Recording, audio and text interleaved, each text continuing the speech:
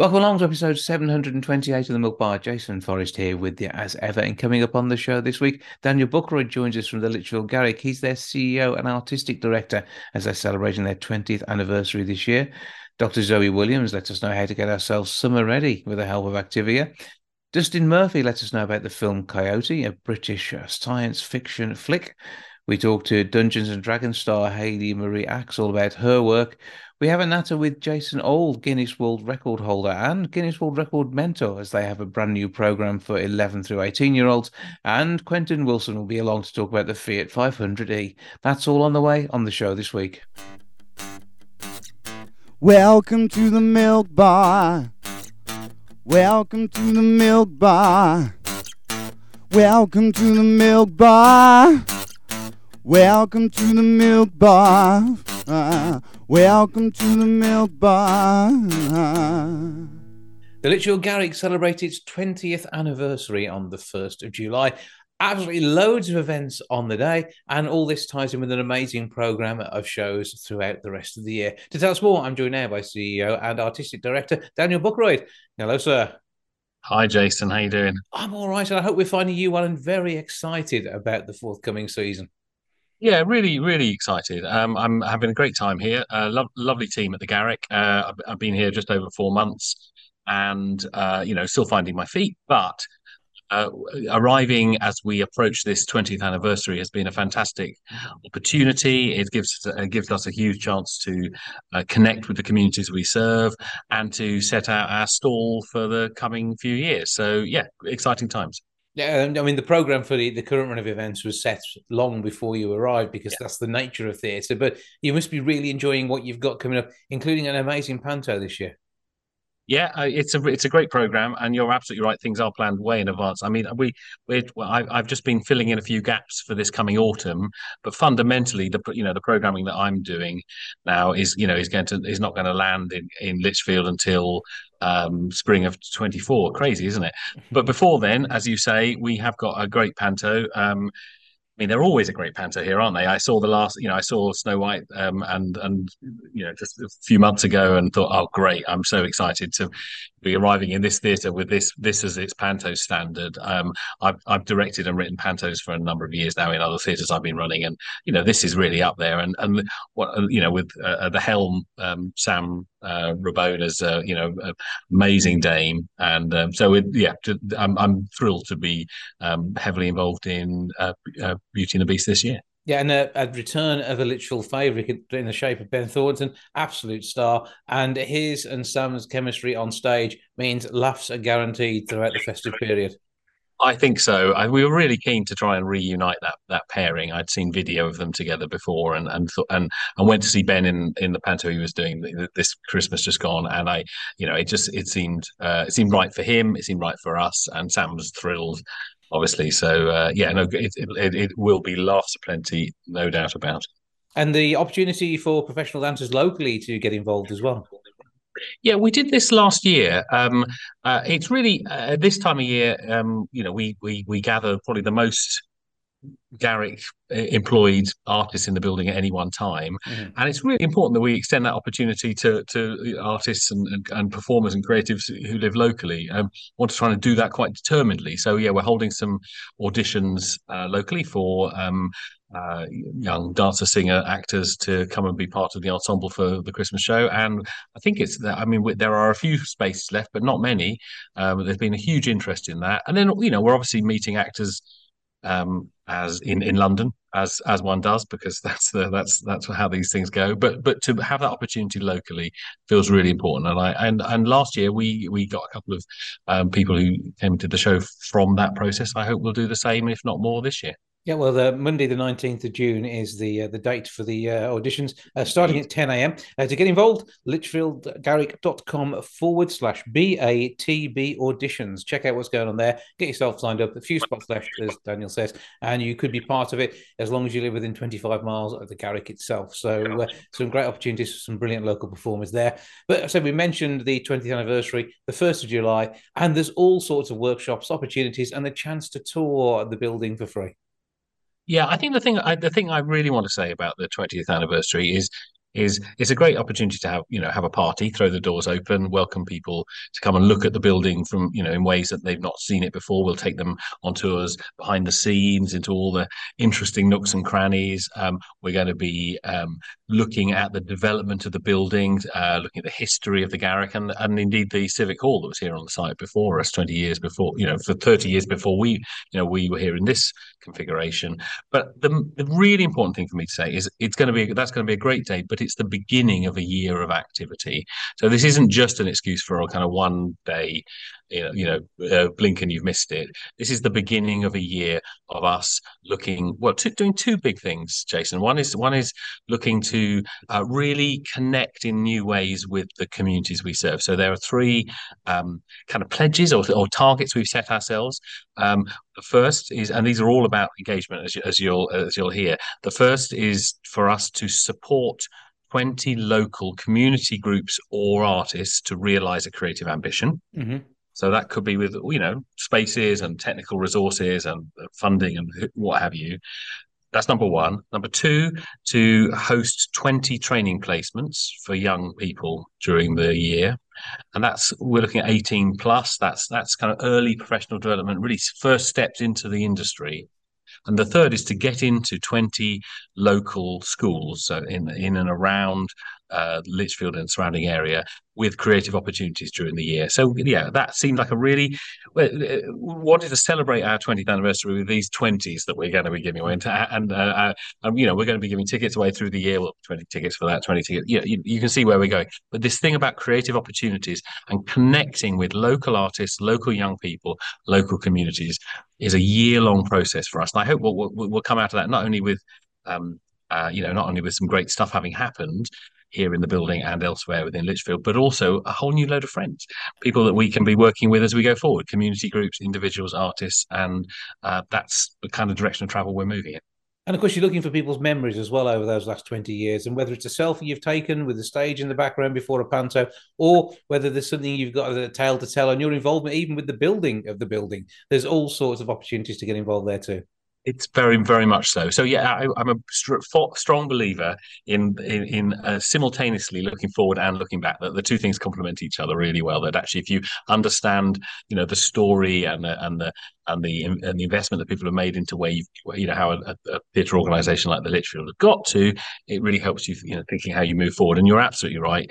We've been inviting audience members, participants, artists, groups to share their memories with us, and they can be as personal, funny, terrible, historic as people want them to be. And what we're planning to do is to do a couple of things really. One is to build up gradually over the course of the year, build up a timeline of the history built around these memories that individuals have of the Garrick building and what's gone on here, but also to celebrate not us, but to celebrate the people of Lichfield who've made this place what it is. We are the collective experience of all the audiences and participants who passed through this building over those 20 years, and to be able to celebrate that is the best way we can celebrate our birthday, I think.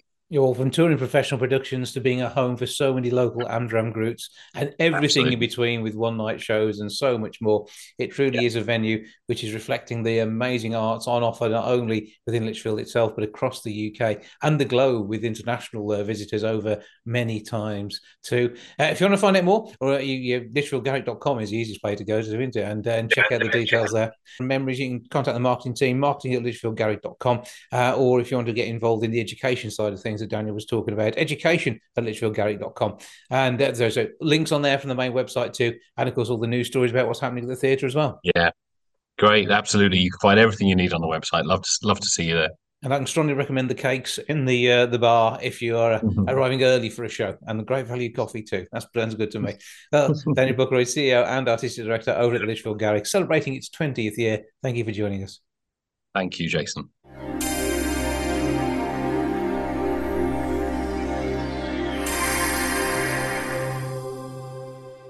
1 year on from the government axing one of its subsidies when it comes to getting electric vehicles, one car manufacturer is helping people out to get on the road in a more environmentally friendly way. Somebody who loves the joy of the open road when powered by electricity is Quentin Wilson, who joins me now. Hello, sir. Hello, how are you? I'm very well, and it's always good to talk to you. And we often seem to be talking electric cars, and this is another great way of people getting out and about and doing it in a much less of an impactful way.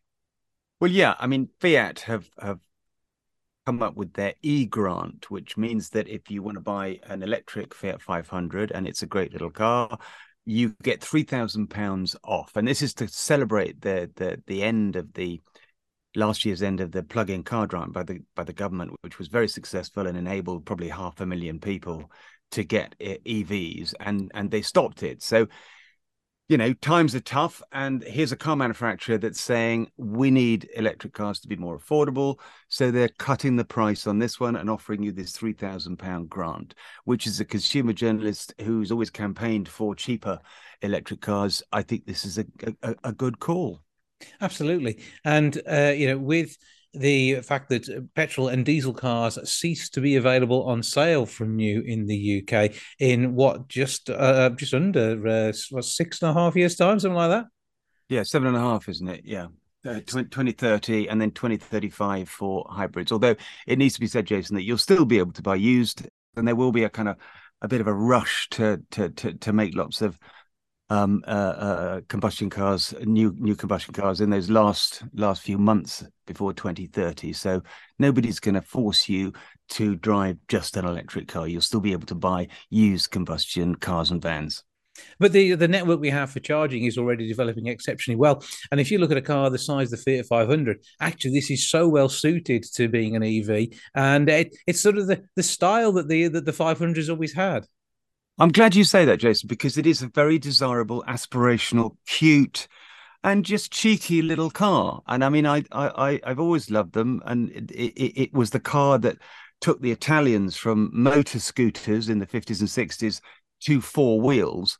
And it's got this wonderful heritage. So this is a really, really symbolic gesture. I think it's really important that this isn't a Chinese car. This isn't a big, expensive Mercedes or BMW.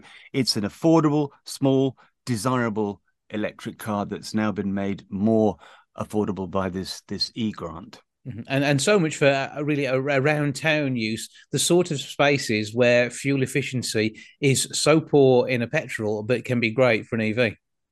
Yeah, I mean, the bigger battery, 43 kilowatt hour battery, gets you about 203 miles on the WLTP cycle. So it's good for most people. So you can do your town work, but you can also do reasonably long distances. It doesn't take long to charge. If you've got a wall box at home, like 84% of EV drivers have, you can charge at home, and you can charge on a lower nighttime tariff, which brings the price. I mean, I pay 7.5p per kilowatt hour to charge at night. So to drive down to London today from the Midlands has cost me, probably about £8. And I mean, so you can't compare that even with using public transport. No, nothing at all. 35 quid on the train, Jason. And your maintenance cost of EVs are 40% less than combustion cars. So what I'm saying to your listeners is, don't read all the misinformation you see in the mainstream media or on social media. Talk to someone like me who drives an electric car every single day. And I guarantee that over 90% of people will say, look, I would never, ever go back to a combustion car. And you've got the advantage of it being automatically an automatic. Yeah, this is an interesting point as well. All electric cars are automatic. So for kids out there, do you learn on a manual or do you learn on an automatic? So we're seeing this kind of tectonic shift in the way cars are perceived and the way where you learn to drive on them. And I think it would be fair to say that if you're learning to drive, you're struggling with clutches, learn to drive an automatic, because in 7 years, all new cars will be automatic and won't have clutches or gears. And I'd love to see a driving school with a fleet of Fiat 500s, because it would be an absolutely brilliant way of learning to drive in an EV. Well, there you are. There's a challenge, but there are driving schools with EVs now, and there's lots and lots of them, and lots of these instructors communicate with me and say, look, it's great, the pupils love it, we love it, there's so few costs, the fuel bills are tiny, and it really, really works. But yeah, let's have a driving school fleet entirely with Fiat 500Es. Now, as well, when you're driving an electric vehicle, do you think that puts some of the pleasure back into driving because you haven't got that nagging conscience in quite the same way? We all still have to be sensible, but actually, this is by far a better way of driving. Look, I mean, there are two schools of thought: that your noise and all your combustion cars with their gear changes and everything and blipping of throttle. The die-hard petrol heads would say, look, no, that's lovely, and out of my cold, dead hands, you take away my petrol or diesel car. But to those of us who have driven electric cars, they are seriously fast. They are really quiet and relaxing. The noise is minimal, and you get to the end of your journey feeling probably better than when you started. And for somebody who's been driving them since 2009, and I've got a reasonably quick one right now. I won't mention the name, but it does 0 to 60 in 3.1 seconds. That's as fast as some Ferraris. So, don't tell me they're like milk floats, because they're not. They're very quick, very rewarding, and they handle particularly well. This one because it's got a very low center of gravity because the battery's at the bottom. So yeah, I mean they are fun. And say with the Fiat 500e, you're getting a car which is practical, and say it's got that the fuel efficiency which you can't get in a petrol or diesel. No, well, there are some diesels, Jason, that will do sort of 50, 60 miles to the gallon, but at the cost of particulates and emissions and tailpipe stuff. So electric cars don't suit everybody, but this particular one is now one of the cheapest EVs you can buy in the UK, and it's not a Chinese car. It's not a compromise.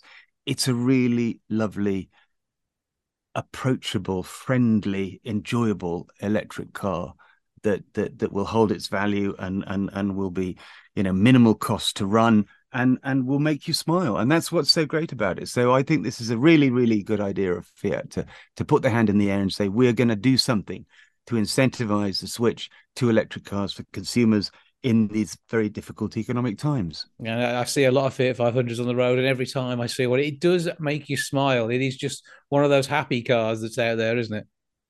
It's one of the most successful, what we call heritage cars out there. I mean, you've got cars like the Mini and the VW Beetle, but I think that the Fiat is much more true to those original.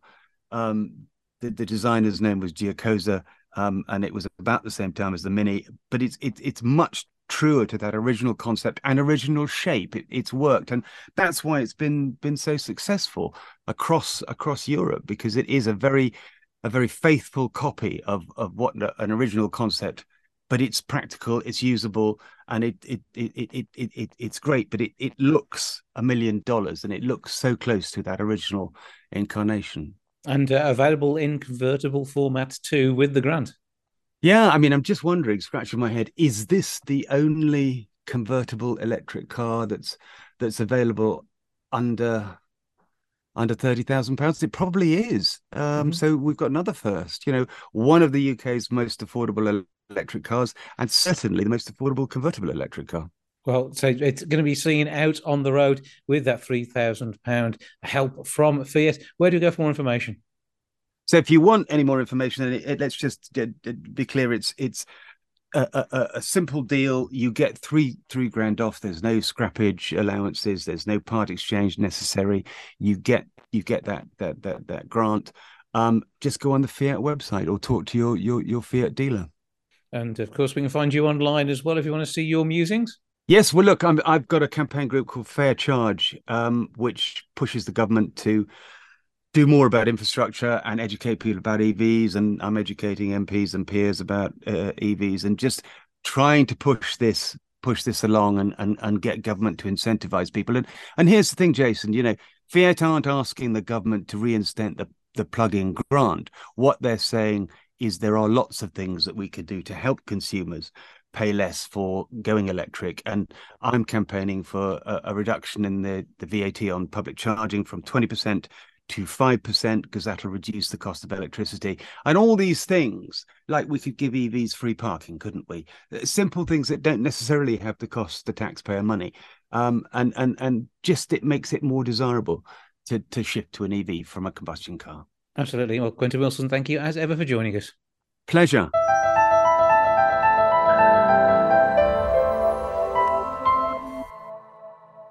With less than a fifth of people having achieved their childhood dreams, we need to bring ourselves together and get what we want from life.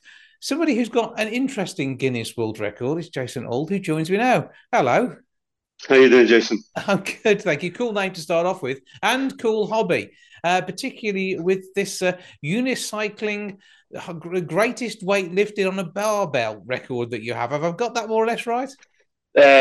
Close enough. It's heaviest single weight lifted by barbell overhead press whilst riding a unicycle. And, of course, I got that right because I've said it 100 million times to people, but it is a mouthful. It is. But I mean, first of all, why?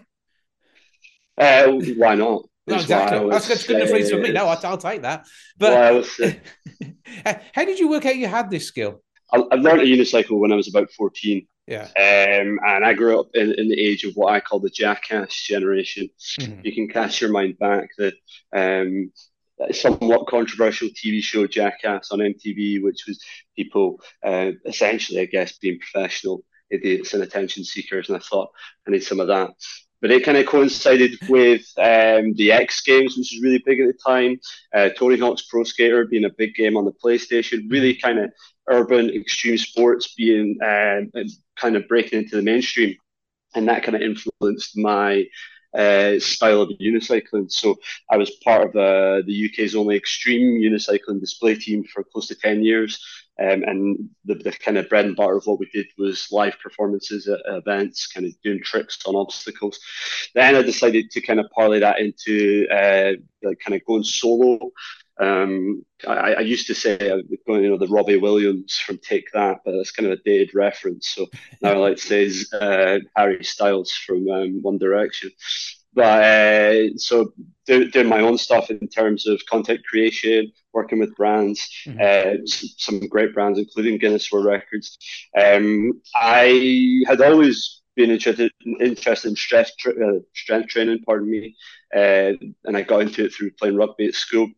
So it always lifted weights, and combining the two together was kind of a no-brainer, really. A lot of people are kind of shocked to hear that the amount of weight I can lift on the unicycle is not that different from the amount of weight I can lift on my feet. So yeah, it really wasn't kind of too hard to consider that the two might be worth trying together. So what is that number? How heavy are we looking at for the record?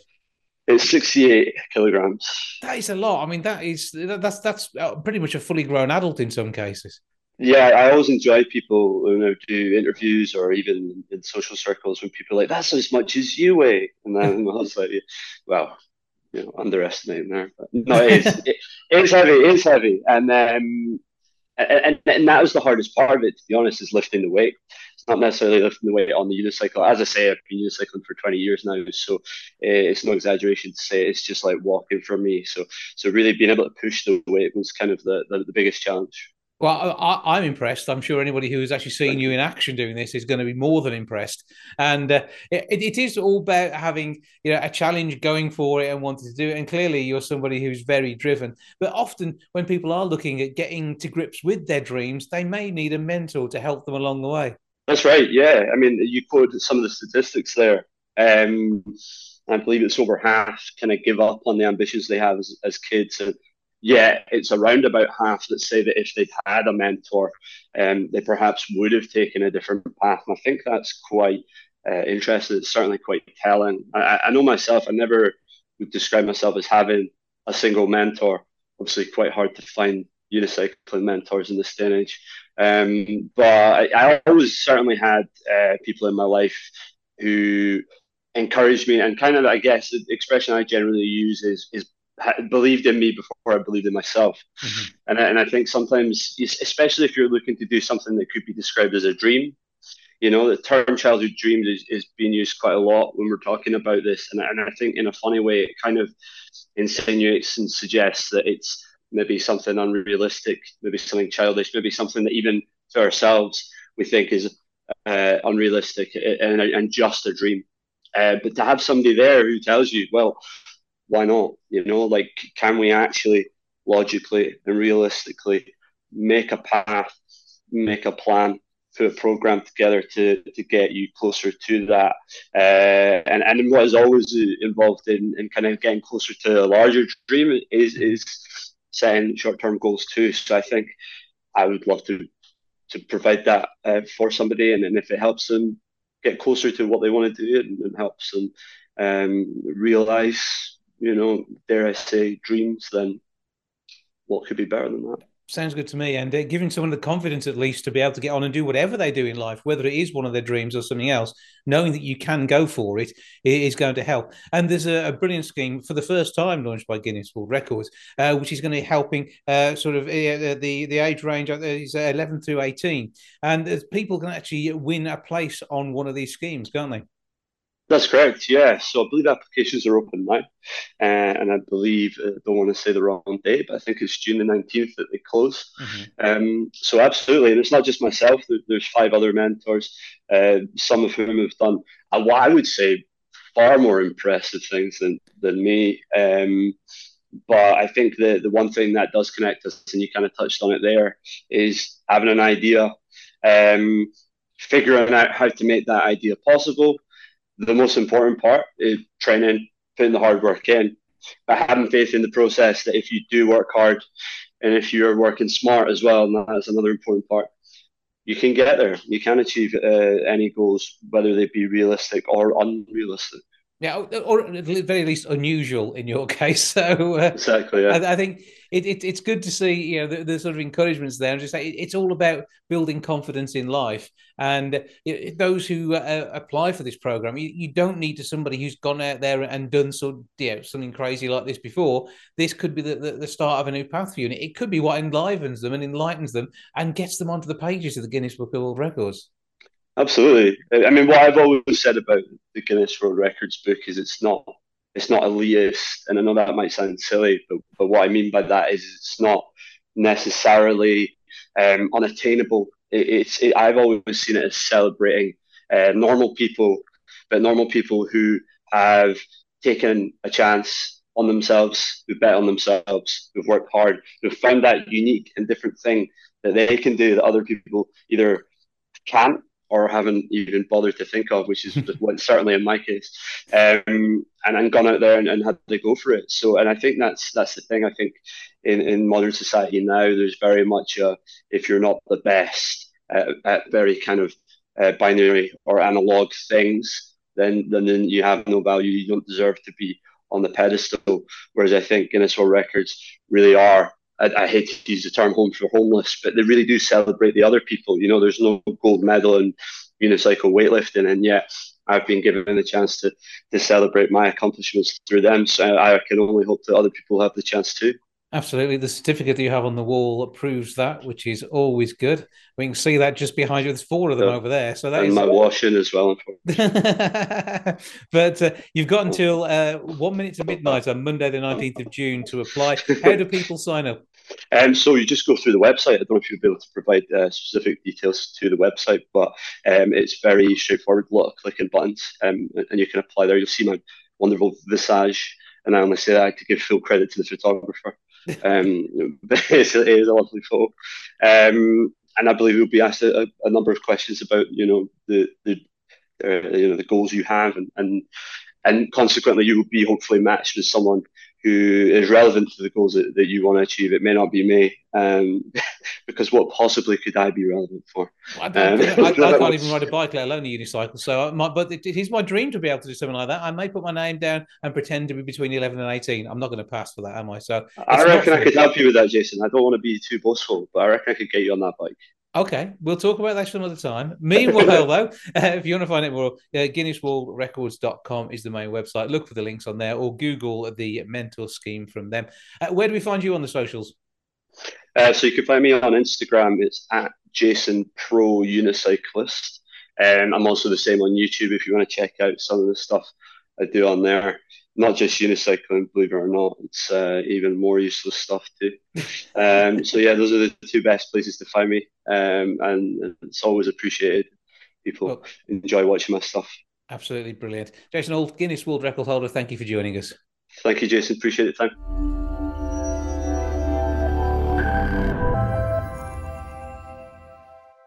Since the theatrical release of Dungeons and Dragons: Honor Among Thieves, there's been an amazing buzz around the movie. One of the stars is Hayley Marie Axe, who joins me now. Hello. Hello. How are we doing? I'm good, thank you. How are you? I'm okay, thank you. You are somebody who keeps themselves very busy in their work, and it must be great to be part of an amazing movie and part of a brilliant franchise too. Yeah.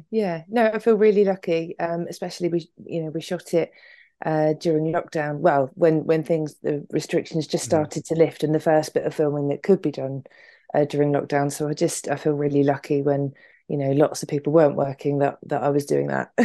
Brilliant, yeah, and such a good project to be on, and some great co-stars too. Yeah, really good. Who was your favourite to work with? Then go on, let's start off with that. Oh, I don't know. I don't think I've got one really. Chris Pine has been the darling of many a movie at the moment, and Hugh Grant has been around in so many different films over so many years, and they all bring their own part to this in exactly the same way as you have. Yeah, I mean, I didn't get to meet them all, unfortunately. Not even on a red carpet event. Yeah, well, yeah. I mean, in passing, in that sort of situation, yeah, but didn't actually get to do scenes with all of them, so that would have been lovely. Mm-hmm.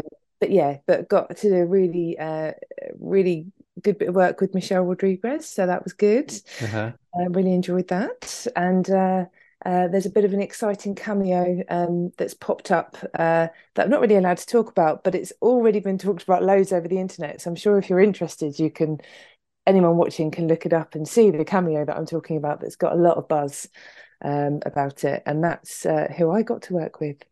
Okay, so we like it when it's a bit cryptic, and we can all do our homework afterwards. It's been so much fun to be part of the whole machine around this, I'm going to guess. Yeah, definitely. Yeah, it really was. I mean, even just down to costume and sort of makeup trials were just insane. And it was, I think my boots were from like the Game of Thrones wardrobe department or something. So it was just, the whole thing was really exciting. Yeah, because it's Gwyn who you are appearing as. So tell us a bit more about her. So Gwyn is Gwyn the Barbarian, and basically she's wife of Marleman, who is so Holger, so played by Michelle. It's her ex-partner, ex-husband, who is I won't give all the details away, but there's a bit of a surprise about his stature as well, and me being tall, giant, barbarian woman adds an element of humour to that. So I won't give it all away, but obviously there's some visual elements there that are that they had fun with, and so basically Holger goes back to visit her old tribe, and has a bit of a surprise when she turns up, and there I am. And I think it's movies like this that can, they suspend disbelief for a little while, and you're immersed in a whole new world. Yeah, I mean, I must admit, it's just when you finally see it all come together at the premiere and everything, it was just an amazing piece of art, to be honest. And because the CGI is art these days, isn't it? The extra graphics that you get. It's not like when he first started out doing. Once we hit Jurassic Park, it was a turning point, and suddenly you got movie magic on screen that had only been possible with actual paints and mattes before. Yeah, exactly. And you don't always get all the elements come together so well. You don't always get sort of the art side of it, the visual, the storytelling, all of it. You don't get all of that come together so well. And I think Dungeons and Dragons, whether you're a fan of, and whether you played the game or whether you're a fan of the game or not, I think it's just a brilliant movie, and there's so much comedy in it as well. So you don't need to be a fan of the game. It's just such a good standalone film, regardless of whether you've played or not. The characters are brilliant, and you didn't expect actually to laugh and cry. There's some really moving moments in it. And I think this is the good part now. We've reached the point where, yes, you get games from movies from games and games from movies, but they are entities which will stand up. I mean, some of the games that came from movies in the past, and sometimes it did always felt like people were just trying to milk a franchise. That's not what's happening now, and that certainly isn't what's happening here. This is a magical standalone piece of cinema, and the theatrical release has been so well received and still running now. Yeah, exactly. Yeah, it's still going. And I think it will be one of those ones that for years to come people talk about and will be a reference for a lot of things. Yes, I mean I'm just really lucky to be in it, really. Oh, well, there's a reason why you're in it, and that's because you're so blooming good. And this is the reason why you get booked for so many different things. And you've shown your worth in comedy and drama, as well as theatre work in all genres as well. So it must be great to be able to be part of these things, and yet obviously still keep getting asked back because the awards that run alongside it as well. Yeah, you are a go-to in the industry. Let's face it. I know you probably won't big yourself up that much, but you are, aren't you?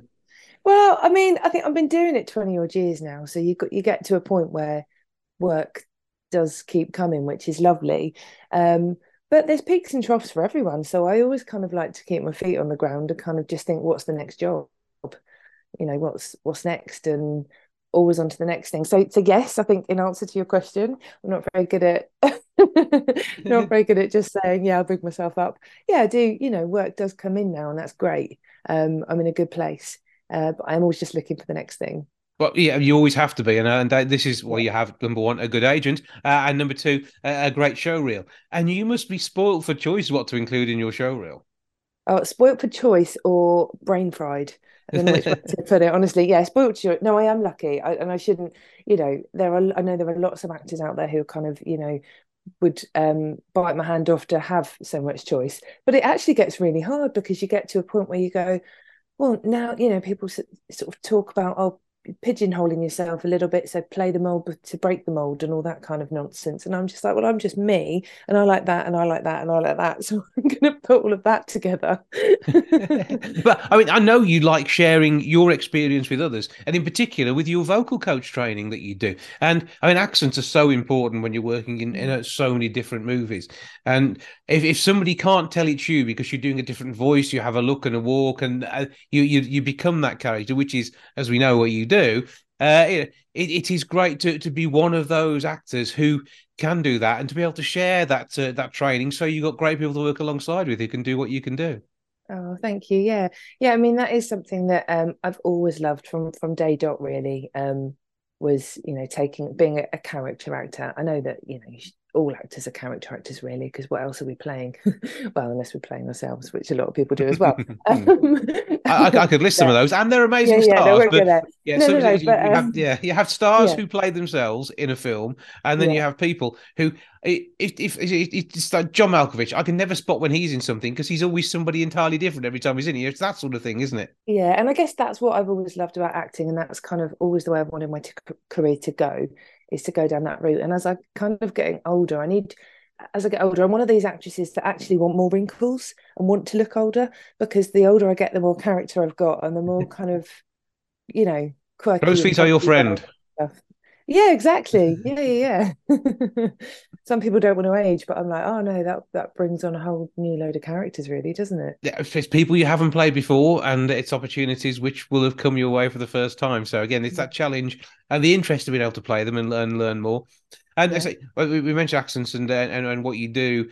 Have you got an accent that you really enjoy performing in that's not your own? Oh, loads. I mean, quite often Northern Irish is a go-to because I've got family there. Mm-hmm. Northwest, yeah. You're waiting for me to drop into it, then, weren't you? No. I'm not leading. But no, Northern Irish is one that I go to quite a lot because I've got family there, and Northwest in the UK, Liverpool and Lancashire, that kind of area. They're sort of go-to ones for me, to be honest with you. Mm-hmm. And American, I get a lot of American stuff come in now. All good, and so it all stretches and gives that extra little bit of interest for you? Because I mean, I know you don't get time to get bored, but it would be awful if you did. And clear from the range that you have and the range of work that you do, that's never going to happen. Oh, yeah, thank you. Well, and also I now have a toddler, so that's definitely not going to happen. A toddler who I find all of my vocal exercises and everything work really well on. We do lots of phonetics or phonics, should I say, with a with a toddler. But that the phonetics training has definitely come in handy, teaching him to talk. And before you know it, do you think you've got maybe another movie star in the family? Oh, well, potentially, yeah. We did do a job together when he was 4 months old. As long as he was happy with that, that's fine. Yeah, yeah, yeah. Yeah, he got paid in milk. That's the way to do it. So, what else do we have going on in the near future? I know you often can't talk about projects as things start to come Yeah. together, but is there anything we should be looking out for that you can talk about? Yeah, so I've just done a series that will be coming out towards the end of the year on Amazon Prime. I can't say the name of the series, but it's a thriller. I know the first series went down really well, and was really well received, and it's definitely going ahead for a season 2 and a season 3, and so season 2 will come out towards the end of the year or the start of next year, and I'm in that one, and that's what I can say for now. Okay, so we will look out for that. It's the name emblazoned across the poster, hanging in Mariax, that we are looking for. Because you've got announcements coming out on the socials as well. So where can we find you online? So on Instagram, I'm Hayley Marie Axe Actress, and on Twitter, I'm at Axe Hayley. So pop online, follow, like, and really enjoy the magic that's going to continue happening, and break a leg in all that you're doing. Have a brilliant time continuing your craft, and we look forward to seeing you leading the way and trailblazing in so many great projects. It's been a joy to speak to you. Thank you for joining us, and we will be seeing you on many a streaming service and, of course, terrestrial TV and theatrical releases, including the stage too, over the coming weeks, months, and years. Thank you for joining us. Thank you.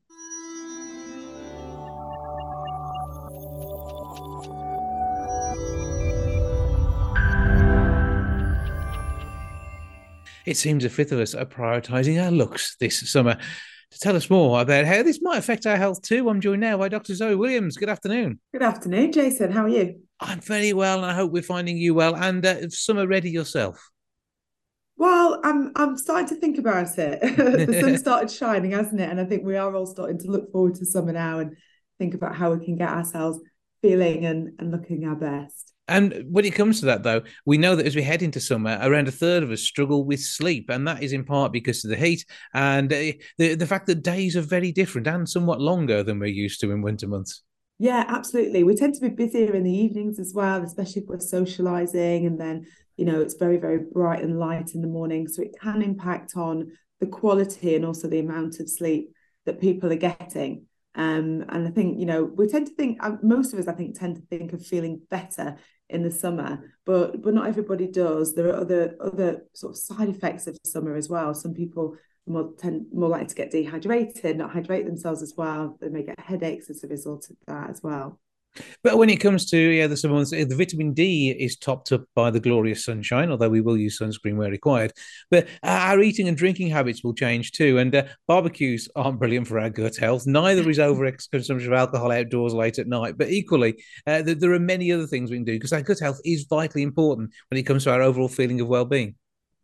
It is. So our gut health really, really is very, very important. And, I think it's some really interesting research that's come out from Activia Yogurt saying that whilst 2 in 5 of us put more emphasis on our appearance in summertime than any other seasons, about a fifth of people, actually, 20% say in their research that they prioritise their looks over their health.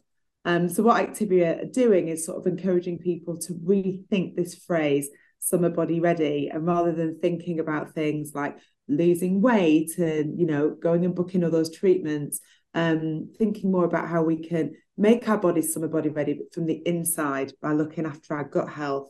And I think the key thing being that by looking after our bodies from the inside, that can help us feel better, have more energy, can help support a good mood as well. But also, a really pleasant side effect that's likely of that is that we'll look better on the outside as well. Yeah, it's all part of it, and I say people can very often feel bloated as well, and it's getting the stomach's biome right to make everything work properly in there. Yeah. So this gut microbiome, which is something we're talking about more and more, it's relatively new science, and I think as scientists and doctors, we keep uncovering more. But it's all good news. We have these trillions of microorganisms that live inside our gut. That if we look after them, they look after us in return, and they look after us in so many ways. So a healthy gut microbiome, as you'd expect, helps support good digestive health and helps us be free from gut symptoms. You mentioned bloating, abdominal discomfort. It can help support that. But interestingly, the gut communicates directly with our brain. It's something called the gut-brain axis. And a healthy gut helps support good brain function, but also good mood as well. It also helps support a well-functioning immune system, and also can even help improve our skin health. So by looking after our gut bugs, our gut health, they really do look after us in return. And if you can top up that biome by something that tastes absolutely great too, you're a winner all round. Yeah. So probiotics in the diet. So probiotics, the things like yogurts, like kombucha, certain types of cheese. Essentially, they're fermented foods that contain live organisms. Consuming these regularly can actually support good gut health as well. And then I think the other really important things in our diet, if people are looking to make a few switches to improve their gut health, it's about making sure we eat enough fibre, because the majority of us actually don't. But as well as that, it's about eating as wide a variety of different plant foods as we possibly can. So it's not about eliminating meat or dairy products or anything like that, but it's about the plants that we do eat, trying to eat as many as possible, a different diverse range. And we're told now that we should be aiming for 30 different species of plant in the diet each week, which sounds like a lot, but some of the tips I often share with this are, most of us, many of us, I think, probably put a tin of red kidney beans or another type of beans in our shopping trolley once a week. So switching red kidney beans to a tin of mixed beans, you've gone from 1 to 5 just with that switch. It doesn't cost any more. It's no more effort. Similarly with nuts, if you snack on nuts, switching whatever type of nut it is to mixed nuts, you've then added probably another 4 different plants to your weekly shopping. And then those bags of stir fry mix, chucking that in one of your stir fries as well as what you normally consume. And I think just with those 3 switches alone, you've probably added at least 10 different varieties of plant to your diet. So you're a third of the way there.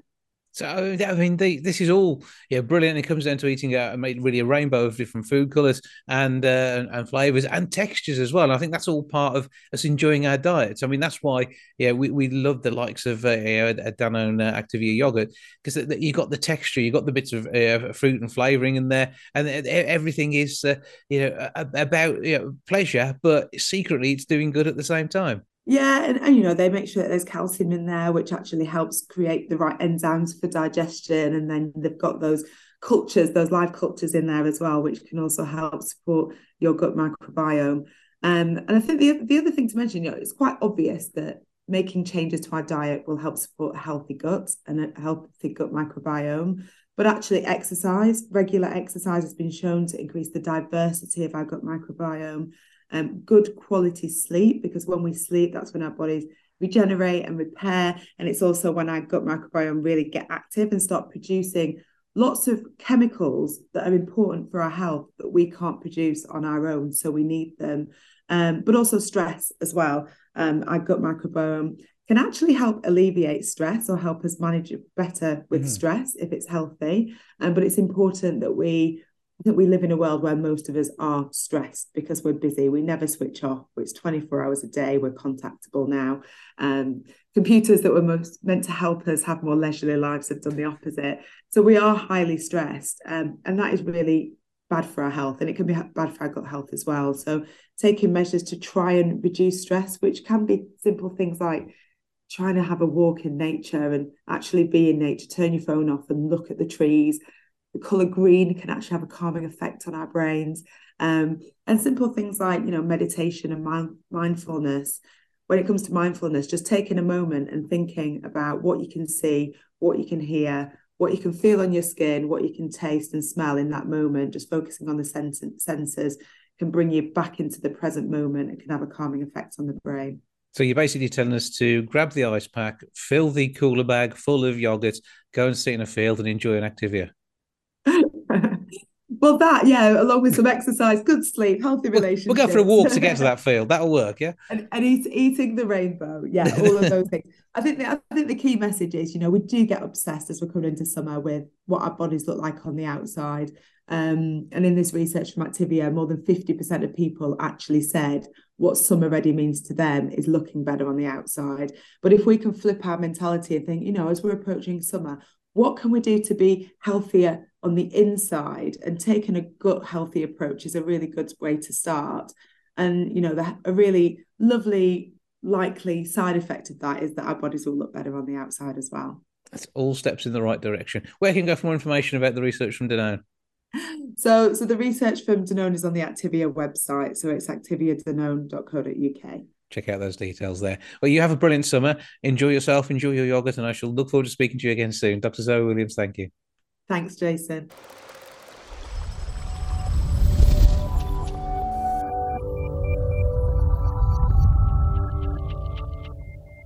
With a North America release date of the 20th of June and the festival circuit being a big part of the world for Coyote in the UK, this British science fiction is impressing many people. Dustin Murphy is here to tell us more. Hello, sir. Hello. Thank you so much for having me on. Well, good to talk to you. Give us a bit of a background to the film and how all this sort of came together. Yeah, absolutely. So Coyote is a dystopian sci-fi film about how newly developed teleportation technology, how would that affect things on a logistical level, from immigration to human trafficking to the refugee crisis. And our story follows two refugees who trust the wrong back alley teleporter, and they're separated and human trafficked in the process and have to escape their captors. So the film came about as a 100% independent production made with me and my collaborators over the past couple years, spinning off the success of some short films that we had on the festival circuit. And when it comes to touring the festival circuit with films like this, you really do get a good feedback from the audience. You get the reactions, and I suppose you've been out there as often as possible.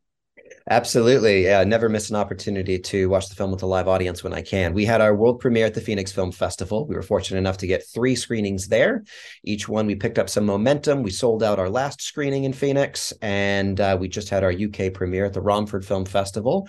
Again, also sold out, picked up some nominations, and walked away with the Audience Award for the Best First Feature. And we're looking forward to the Kingston International Film Festival next on June 25th. And I think what you've got here, though, is something of a unique proposition. The story you're describing and just a taster of what we're going to see on screen really is something a little bit different. It takes concerns of the modern age, puts them into a different world, yet adds in a technological break, which makes the human part of this story even more intriguing. Thank you. Yeah, that was a big goal when we were trying to do with the piece. So it is, I'll say, a thinly veiled, social allegory. We're using fun science fiction elements to tell an accessible story that's entertaining and engaging to wider audiences, but we're also peppering in a lot of conversation starters. So we really do hope that people take away after they watch the film, have some conversations about the themes and messages throughout, and about how, technology is very often seen as something that is fantastic, and in a lot of cases it is, but there's always a bit of a double-edged sword. People, oftentimes the inventors of certain technologies, oversell the benefits and ignore some of the risks associated with it, and that is certainly the case with teleportation, if it should ever become reality. Yeah, it'd be interesting to see what happens there, and it'd be interesting to see what environmental impact that would have. And I mean, you always seem to be a bit of a conversation starter. In fact, the environment was something you looked at last film.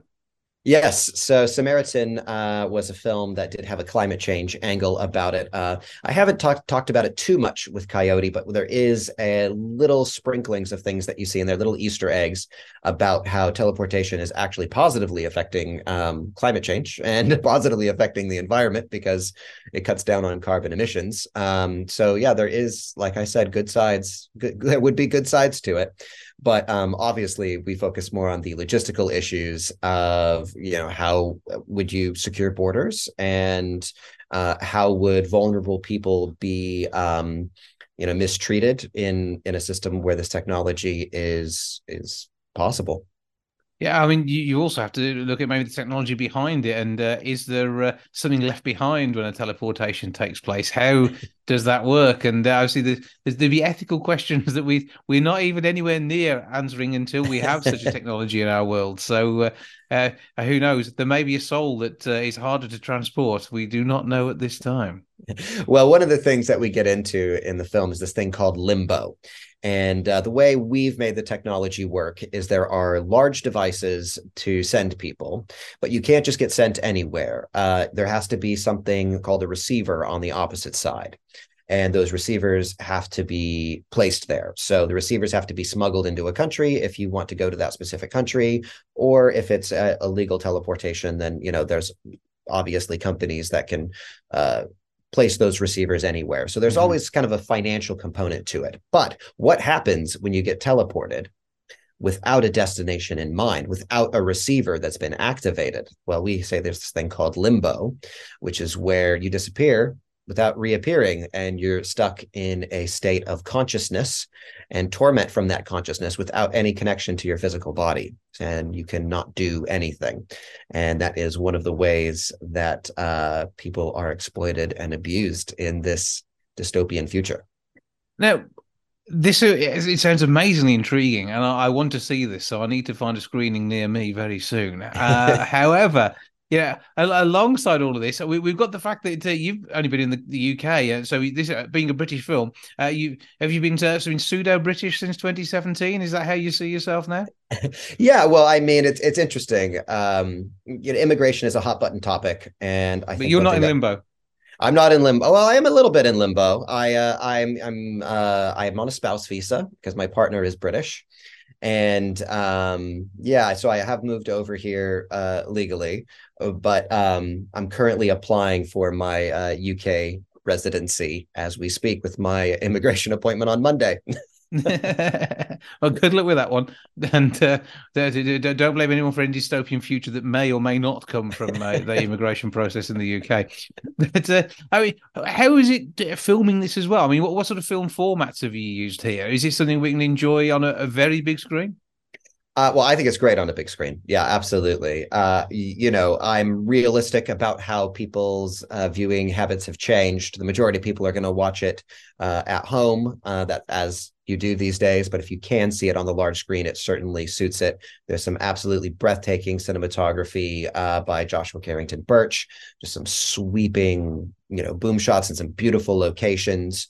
We shot in Dungeness in the south, which is a gorgeous beachside location. We shot at the historic Hinwick House, this gorgeous 50-bedroom manor house to the north of London. So it's really great to see those, as we saw in Romford, on massive screen. And so where in the audience is selling out, and the word of mouth means it is continuing to sell. And obviously a big part of that is the cast too, and you've been blessed with some amazing talent. Absolutely. So leading the cast, we have Therica Wilson-Reed, which audiences might know from Netflix's The Witcher. She plays Ekaterina, one of the refugees who is unfortunately human trafficked. And then the supporting cast is absolutely phenomenal as well. BIFA winner Rashai Belania from The Last Tree, which premiered at Sundance. Newcomer Borislava Strativa, who was also just recently seen in the new Luther film, The Fallen Sun.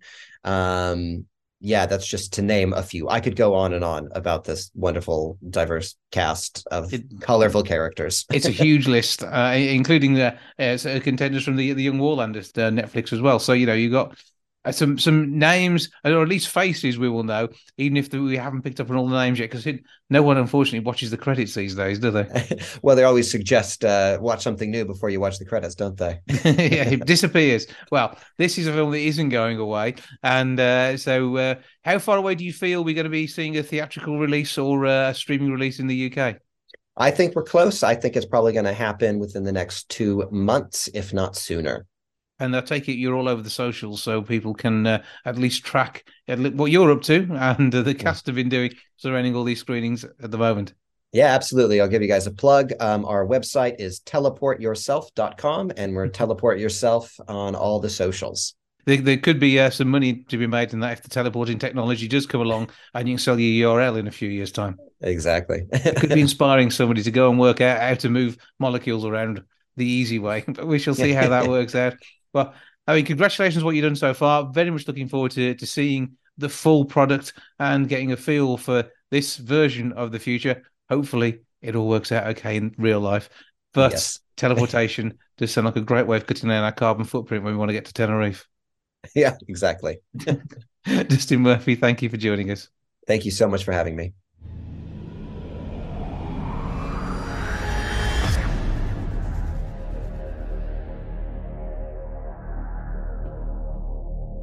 That's all for this week. Thank you so much for joining me. Back with episode 729 next week. I'll see you then. Ta-ra for now. Goodbye from the milk bar. Goodbye from the milk bar.